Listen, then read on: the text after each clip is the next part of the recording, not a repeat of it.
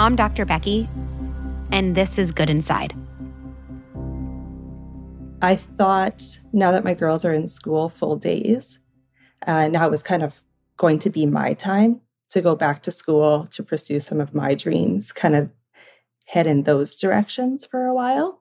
And it's very hard to prioritize my own personal goals when I have all of these competing, priorities, seemingly more important priorities that are calling for my attention.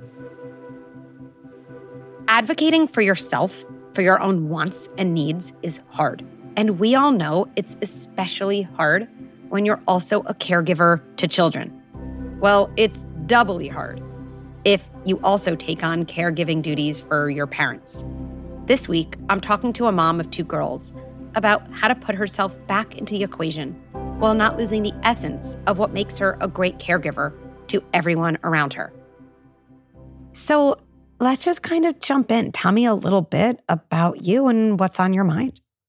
Okay, so I recently moved from Canada to the US to be closer to my parents. They're in their 70s. And so I knew, they're aging. We've never lived near them.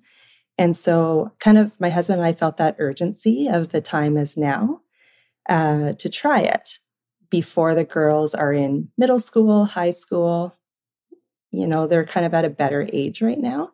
So we had a lot of motivations for the move, but definitely being closer to grandparents was part of it. We came in August, and I have been caught off guard by how much my parents have aged in the last few years and how much, help and care they require from me already. And while I knew it was coming and I felt prepared for the idea of parents aging, I had never thought of helping my aging parents at the same time as having preteens and teenagers. The two had never merged in my brain. I just saw them as 2 separate things. And now I find it's starting, and I'm not prepared for it. And I haven't been able to come across a lot of resources that speak to it. But I also know I started having children in my 30s, which nowadays is pretty common. I think it used to maybe be earlier in life. So that just leads me to believe I'm not the only one in this situation right now. I would say it's 2 things are true. You are not the only one. And even if you were the only one, it would still be important to understand. And it sounds like you're like the ultimate caretaker, you're swiveling both sides, noticing people in need. It's very hard to prioritize my own personal goals when I have all of these competing, seemingly more important priorities that are calling for my attention. We'll be right back. If you're anything like me, mornings can be a real struggle. Between making breakfast, prepping lunches, and making sure our kids actually brush their teeth, the last thing we have time for is a kid having a meltdown about what they're wearing. This is where Garanimals comes in. Garanimals is the original mix and match clothing brand for babies and toddlers in sizes newborn through 5T. They're easy to pair and fun to wear styles empower kids to dress themselves, boosting their self-confidence and independence. Oh, and making mornings power struggle free for us parents. That is a win-win. You can find all of their fun mix and match styles from their new spring collection in Walmart stores and on walmart.com. So here's to easier mornings, confident kids, and parents reclaiming their sanity. Here's to Garanimals. I want to make sure you have all the information for my Deeply Feeling Kid program.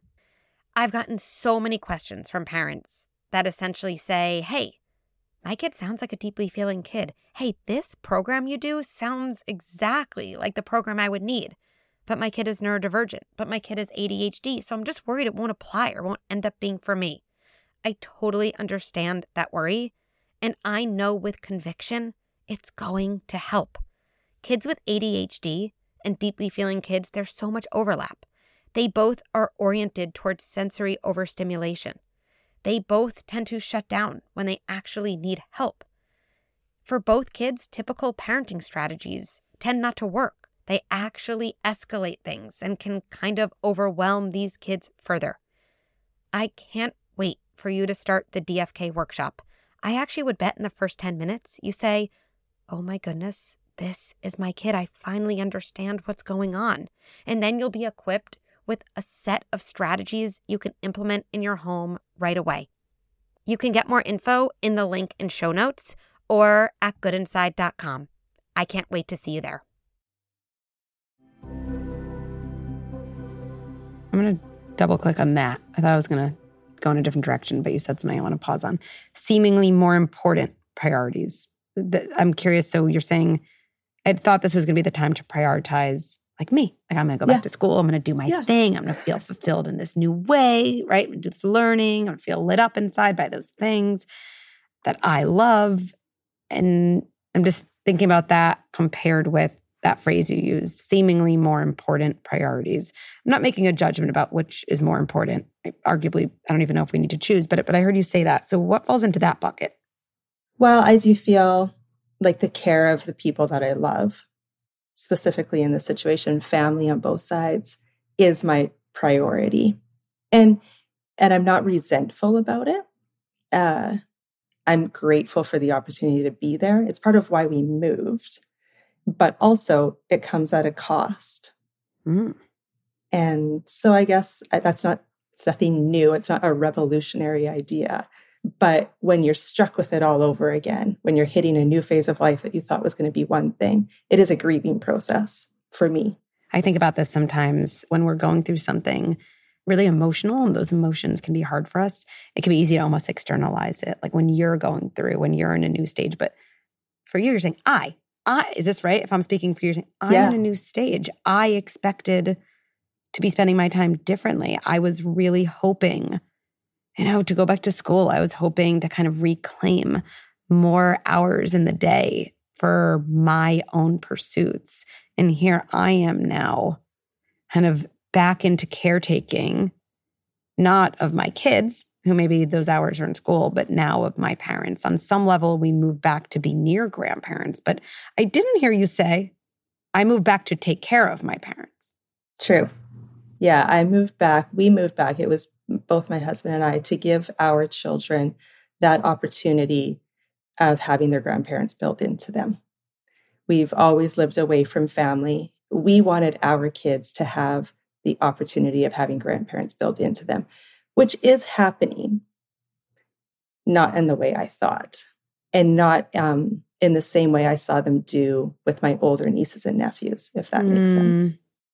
That makes a lot of sense. And I think that's important to separate. Like, I think there's a lot of us who feel like, I want my parents, my kids' grandparents to be involved. I want them to be in my kid's life. So we imagine like grandma picks my kid up at soccer, grandma's able to do this carpool, grandma comes over for dinner, grandpa and one of my kids does this activity. In a way, what we're imagining is our parents like helping us, like helping our kids, lightening our load. Like they're lightening the load. Right? I don't know anyone who's like, I can't wait to have grandparents involved so I can take care of people on both sides of my age. Like, that's not usually a fantasy we have, Yeah. We see I'm going to be able to go to class, maybe feel less guilty, not have to rush out, talk to the professor after because my parent is home with my child and that's covered. But you're saying not only is that not what's happening, it's more extreme than that, right? It's an added responsibility, an added call on your time, on your energy. Is that right? It is. And in things that I hadn't fathomed and I'm not equipped to handle. One example that I like to use is I have 2 girls and I spend a lot of time preparing myself for how to handle the internet and social media. But guess what? I have aging parents who need to be protected from the internet too. I don't know how to do that. I'm not equipped. It's in a very different way than what my children need, but it is equally important. Yeah. And I need some help, I guess. And I think other people probably have those questions too. So, question for you that keeps kind of coming up for me in a loud way. It seems like you're this very involved, thoughtful, deliberate caregiver of your kids. you feel called to be a thoughtful, deliberate caregiver of your parents. Where in the equation, or how do you think about being a thoughtful, deliberate caregiver to yourself? Yeah, that's a tough one for me. That is a skill I'm trying to develop through a lot of my own counseling that I'm trying to build into. I was the youngest of 3 kids by quite a bit in a family of entrepreneurs. I've always been a helper. And I recognize now in my 40s that that's where I got a lot of my positive affirmation, was in that supportive role. Everything went well. Everybody was happy when Renee was self-sufficient. And I'm wrestling with that now and trying to figure out how to prioritize when at the end of the day, for me to pursue some of my goals, it is a little selfish. I mean, that's how it feels to me, but it requires me to prioritize myself over other people, which is so hard for me. Tell me about that word and what it means to you, or what it feels like. Selfish. Like prioritizing myself connects right to it feels selfish. It's like a little selfish. Yeah, I don't know how to expand it beyond that. It's definitely an internal struggle. It's like, I know that it's good for me to have goals. It's good for me to pursue them. I understand that in my doing that, there's life that I get inside that serves everybody, but it comes at a cost to the people, and it limits their ability, say, for my kids to be involved in other things, for time with me. And I think that's such an important role. I take it very seriously. My husband's incredibly supportive of me pursuing all of those things. He's phenomenal. I understand my parents aren't asking for these things of me in their words, but in the way that they're relating to me now that I live nearby, they are asking me. And you just fall right back into those childhood patterns, don't you? Even when you're consciously aware. So let's play that out. Let's say, I'm going to make this up, but like, next Wednesday, there's this 1-day class seminar. What would be the topic? You fill in that blank for me. What would be the topic? They'd be like, oh, I really want to learn about that. I would be drawn to going to. Yeah. Anything. I have developed quite an interest in psychology. I'm taking business classes. I'm pursuing, that's always been my bent, but now I'm developing a passion for specifically grief counseling. That is really interesting to me. So anything along those lines is something I would be so fascinated to be a part of. Great. So, your dreams come true. There's the most respected grief counselor, someone who's a super compelling speaker, all the good things, is having this 1-day, seminar. It's on, coming up. And you're like, oh, I really want to sign up for that. And you're about to, and then you get a call, or I don't know what it is, from one of your parents with a request. What might be a request that happens in reality? Or maybe it's not a direct request, but it's something that's like dropping the seed that makes you think, oh, that's going to conflict with that class. Like, what would that be? Yeah, it would probably be just if my parents are planning something, entertaining. So entertaining is life-giving to them. So if they had planned a party at their house here or something like that, and are asking for my help to support them so that they can pull it off, because they don't have the same energy or abilities that they used to have. Great. Oh, Renee, this is great. You're free on Wednesday, right? Like, you're free. We're going to have this party. It's going to be great. Can you do, X, Y, or Z? So we're just going to pause. We're pausing. And just, if you kind of literally do gaze in, what's going on for you right now as you're like wrestling with that moment? Yeah, that would be so hard. And I would absolutely cancel my plans to enable them. Oh, we paused. You can't cancel anything. Remember, we paused your life. So can't make decisions in a pause. So you get a redo.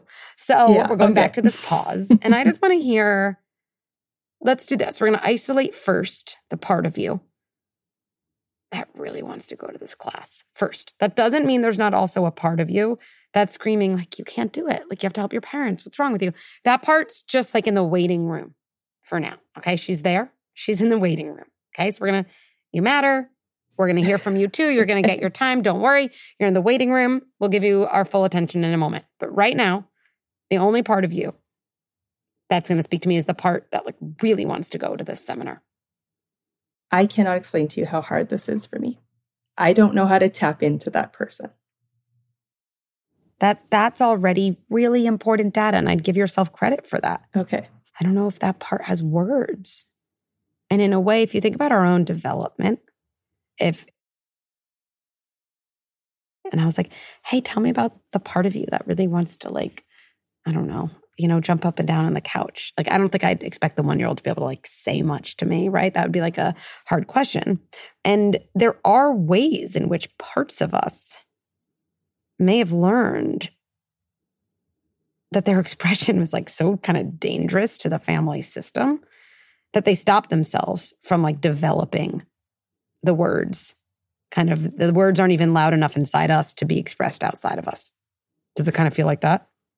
That is accurate. And I've been starting to see that in myself the last few years. And now, of course, it's just front and center.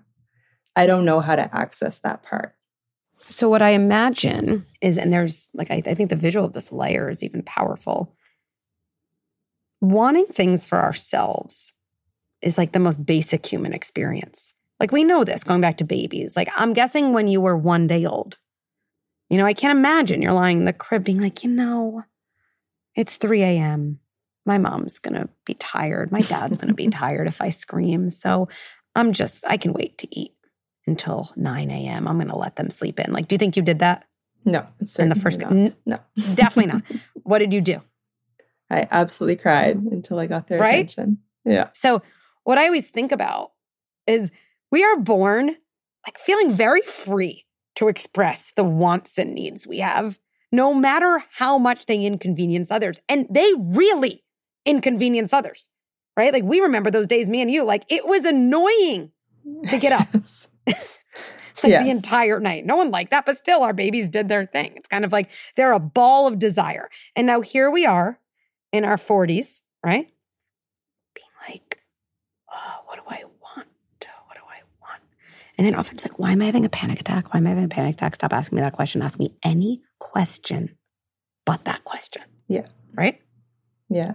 And I just want right now to honor that there is a part of you that knows what you want. There's a part of you that knows why you want to go to this class, because that's the same part of you that knows what they want in general. Like that's the same part of you that knew you were hungry at 3 a.m. And it must have been adaptive, and you're so reflective, you're aware of this, to kind of develop another part, how like put a layer on top. Probably speaking to that part often like, shh, stop it. Be quiet. You're going to ruin everything. This is not the way we do things here. And so if you think about those 2 layers, there's almost 2 parts. There's the, what do I want? And then there's something I developed to protect me from that wanting part, speaking up. That protector part, Renee, I don't know. How much practice do you think she's had?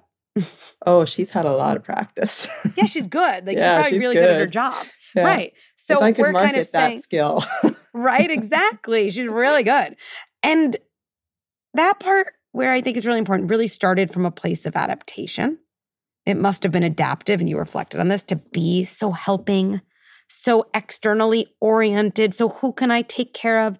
Who can I kind of make their life easier for? What can I do for others? I always think you probably had a lot of experience gazing out at other people's wants. You know everything people want. It's amazing. I bet your parents could drop a random sentence and you'd be like, they want me to go to the store and get them these paper towels for their party. And like, maybe someone else is like, they didn't say that. And you're like, no, they do. Like, trust me. Like, I can like decode it. Right? Yeah. And yet when it's like, why do you want to do something? That gazing in, it's like that protector part swoops over. Don't ask such daring, selfish questions. And I just wanted to say one thing about the word selfish.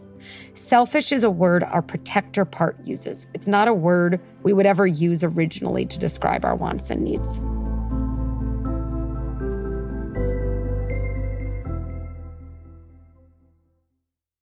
If you're a parent of a tween or teen, this next message is for you. We are living in a digital-first world, and we're raising our older kids amidst an unprecedented mental health crisis. We know that the landscape has changed, and raising tweens and teens has never been harder.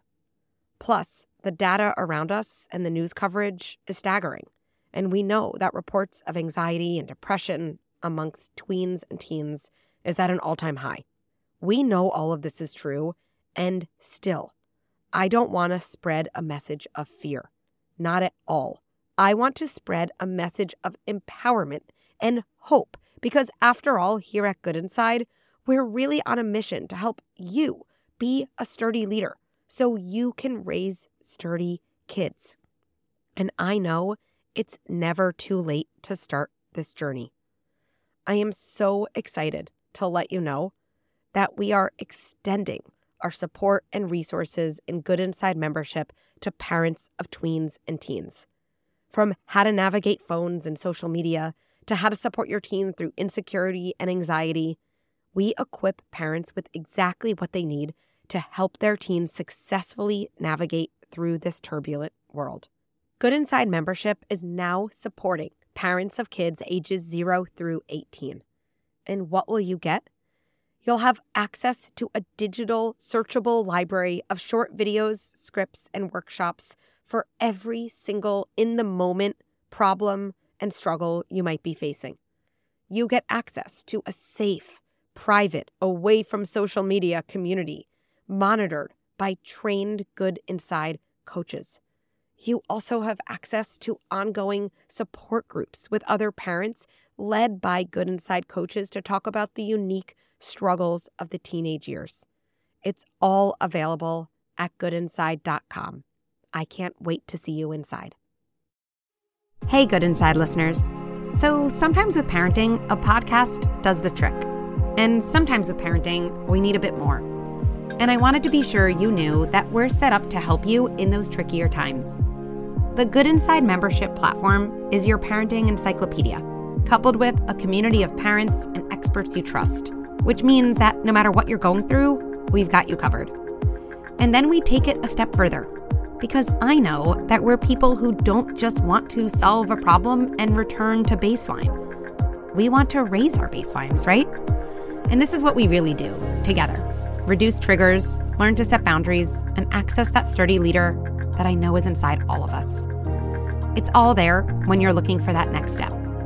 And until then, please do check out goodinside.com/podcast. Scroll down to the Ask Dr. Becky section at the bottom and let me know what you want to talk about in future podcast episodes.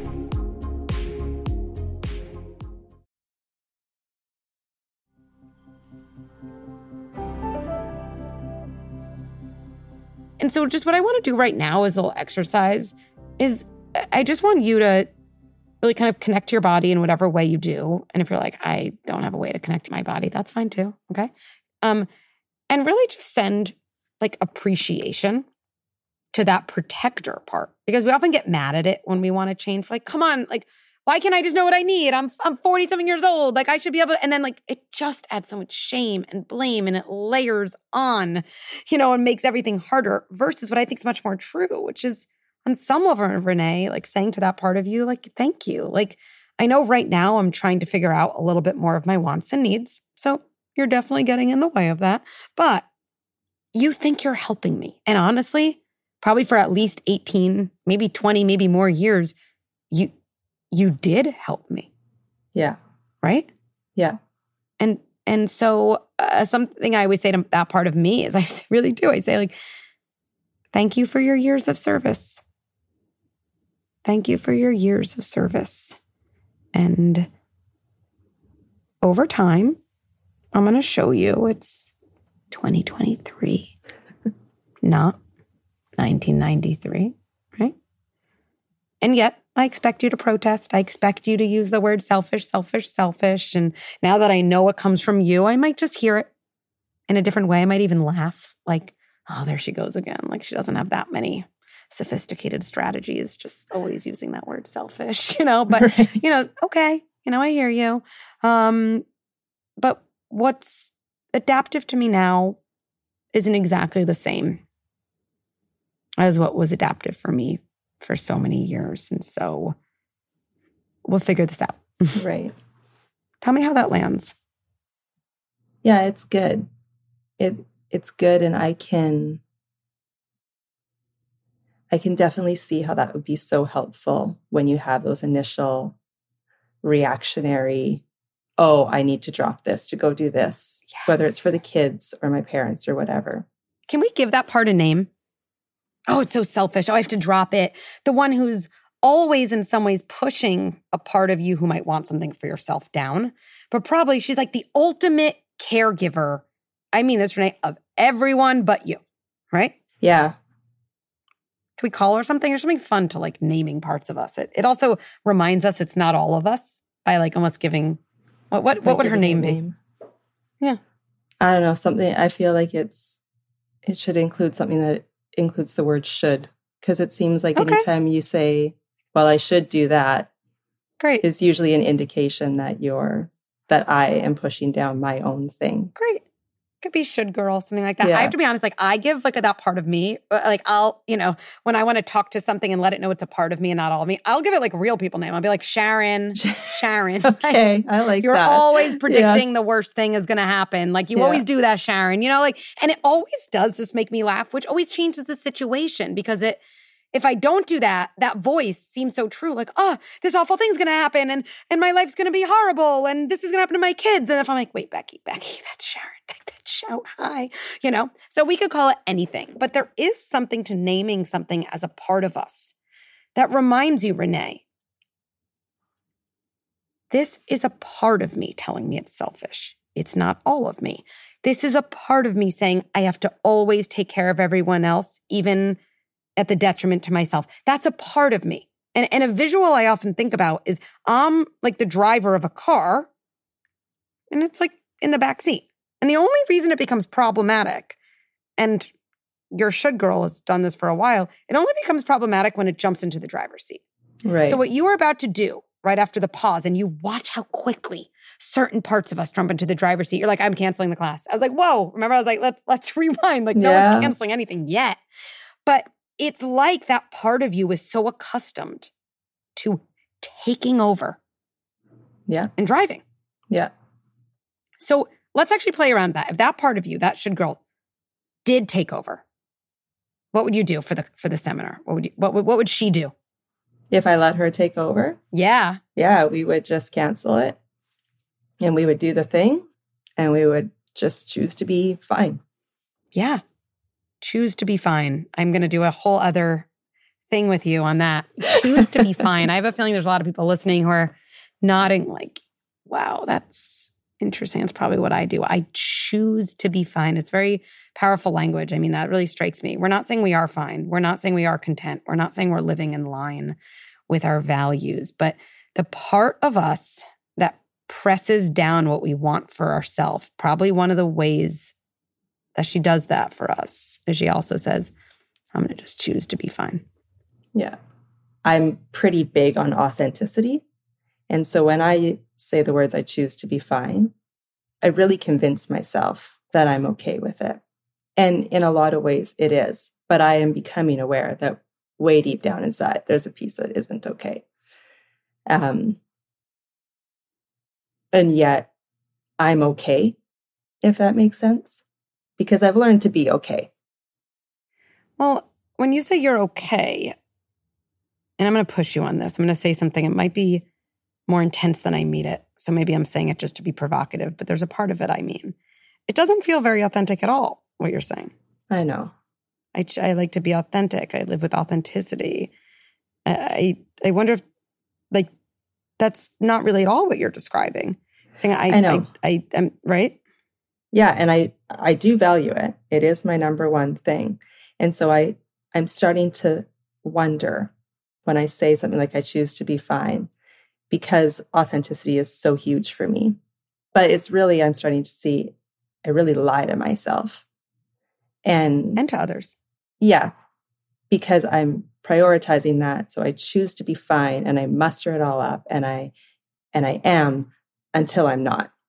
And I'm starting to see every now and then, it's like the parts that I'm pushing down pile up and they come out in kind of a gross way until that's all aired out. And then I go back. And I want to break that. I don't want that. How do they come out? How does it come out after being pressured and pushed down? Yeah, lately it's been coming out in just kind of out of the blue, really dark times. Like I almost like a situational depression kind of thing, where all of a sudden out of nowhere, I'm done and I'm too low to crawl back out. And it's just a dark season for a few weeks. The last time it happened, it was a month and a lot of counseling before I kind of broke out of it. And then I was back to myself. But I think there's a link there, part of it. Yeah. And what about rage?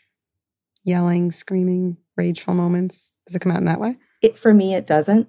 I'm not that type of person. For me, it's more just probably, I would say, dark anxiety spirals in my brain, that sort of thing instead. Yeah. Yeah.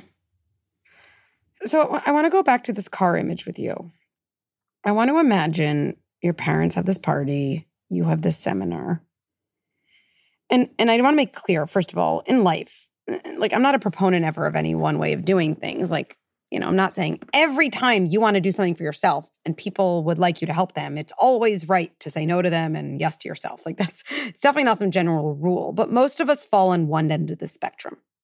We gaze in for what we need for ourselves, really to the detriment of our relationships, or we really gaze out at what people in relationships with us need at the detriment of ourselves, right? And so the reason I want to play around with you prioritizing yourself is simply because you're saying that that end of the spectrum is really hard for me. So let's say you are in the car, you're in the driver's seat, and your should girl, or your Sharon, whatever we're calling her, is in the back seat. Okay, she is not. We know if she takes over the driver's seat, she's like, oh, I'm actually just going to get out of that class and I'm going to make sure to get those paper towels for my parents. I'm going to help them with the party. They really want to have the party and I'm going to help them make it a great party. Okay, we know that's her decision. But if it's you in the driver's seat, okay, and you're allowing your desire, your want for yourself to inform your decision, let's play that out a little bit because I want to make it really clear for everyone that when we start to change patterns, and for a lot of people, and yes, a lot of women and a lot of moms, when you start to say, even just here and there, I'm going to prioritize something I want for myself, it is not rainbows and unicorns. Like I wish it was. I was like, everyone's going to love it and it's going to feel amazing. No, it's actually going to feel awful. Like you actually might have something almost resembling a panic attack because your body inside is going through essentially, what is this? I'm not used to doing this. Go back to what's always been safe. Go back to prioritizing everyone else. I can be fine. I can choose to be fine. Why did I choose to be in this class? I'm not even enjoying it. I should have helped my parents. They don't have any paper towels. Like your entire experience in the seminar is literally going to be that, or at least 80%, which is easy to say, well, what, I'm paying to do a seminar and do that? Like, I'm not even going to remember what that person said because I am literally experiencing something so uncomfortable. And I would say to someone, yes, that's exactly how the first time will feel. The second time will feel similar to that, maybe a tiny bit better. Maybe the third, fourth, fifth time, it'll be slightly more enjoyable. But this is the pathway to being able to prioritize yourself and balance yourself with others in a more comfortable, easier way. You don't get there until you go through here. Does that make sense? Yeah, I'm so glad you said that because that has been my experience. As I've tried to play around with this, as I've been becoming aware, prioritizing some of my schooling has meant saying no to my parents and my children. And it was exactly what you just described. It felt terrible. It didn't feel good. It didn't feel life-giving. It was very hard. That's right. And it is very hard. Right? It's very hard to create a new pattern when the pattern feels horrible. But then what we do is say, oh, see, it wasn't worth it. It wasn't worth it. Right? But that is not the lesson. So I want to go over a couple things. So in this exercise, you are now in the driver's seat. You are driving to the class. What is the part of you in the back seat, that should girl? What's she saying to you, Renee, when you're going to the class? Yeah, she gets quieter for me, but it's the little guilt and shame messages that she just kind of like, maybe she's throwing pebbles at me and they're just like little like shame kind of things in my direction. Like this is wrong, like this is so selfish, or this isn't worth it. Yeah, I think for me specifically, because I have chosen to be at home with my girls for these years, the stuff that I'm pursuing in terms of classes and a seminar, something like that, isn't directly related to my career or making an income at this point in time. So those pebbles are pretty hard hitting because it's not that at this point in time yet, it's doing anything to better the family in terms of providing for them. So I'm going to say something, and you don't have to believe it, but I just want you to say it as an experiment to see what happens in your body as a result of saying it. I'm allowed to want things for myself. Yeah, I am allowed to want things for myself. Try one more time. It's just an experiment. It could be, just say it one more time. I am allowed to want things for myself. That's something I've been actually doing. I've been saying that to myself. And it, like you described the first time of going to a seminar, it feels hard the first time of saying that to yourself. Yeah. And it has slowly, it's an emotional experience for me, to be honest. Yeah. And I want to model this kind of almost conversation that I think would happen inside yourself, right? That part of you in the backseat can say, it's so selfish. Like, it's just like, what is this worth? And Renee, I mean this. You're going to say back to her, I knew you'd say that. Right? Yeah. I knew you'd say that. That's typical. Yeah. Right? Or absolutely. Going back to that message of appreciation. For so long, that message was really helpful to me. Thank you. You still think I'm 16. Dick Schwartz has this great idea with internal family systems that I think is so beautiful, the visual, that the parts of us that are our protector parts, like that one, they're so busy protecting us that they're always gazing out. They don't look at us. They gaze out because they're like, want to defend against anything to protect us. Anyone who's protecting you isn't looking at you, right? They're looking at what's in front. And as we age, because they don't look at us, like they'd actually be really surprised to know, like, oh, like I'm now 42. Like I'm actually not 9 years old anymore. Like I'm an adult. And there really is something to reminding that part of you, like, I know this might be surprising to you. It's 2023. You're like, I'm 40. I know it's still hard to prioritize my own needs. It's still unnatural, but I'm not a kid anymore. Like it isn't as scary now as it was then. And I would add to that, what I'm finding right now is all of that is true and hard. It's a big adjustment. But if you layer back on the part of the aging parents, is you have to get there because your parents aren't there to take care of you anymore. That is quickly shifting to they need me to be the adult and the grown up. And I would say though, Renee, I think the model you probably unconsciously had as a mom was caregiving your kids, like is almost done at the expense of caregiving yourself.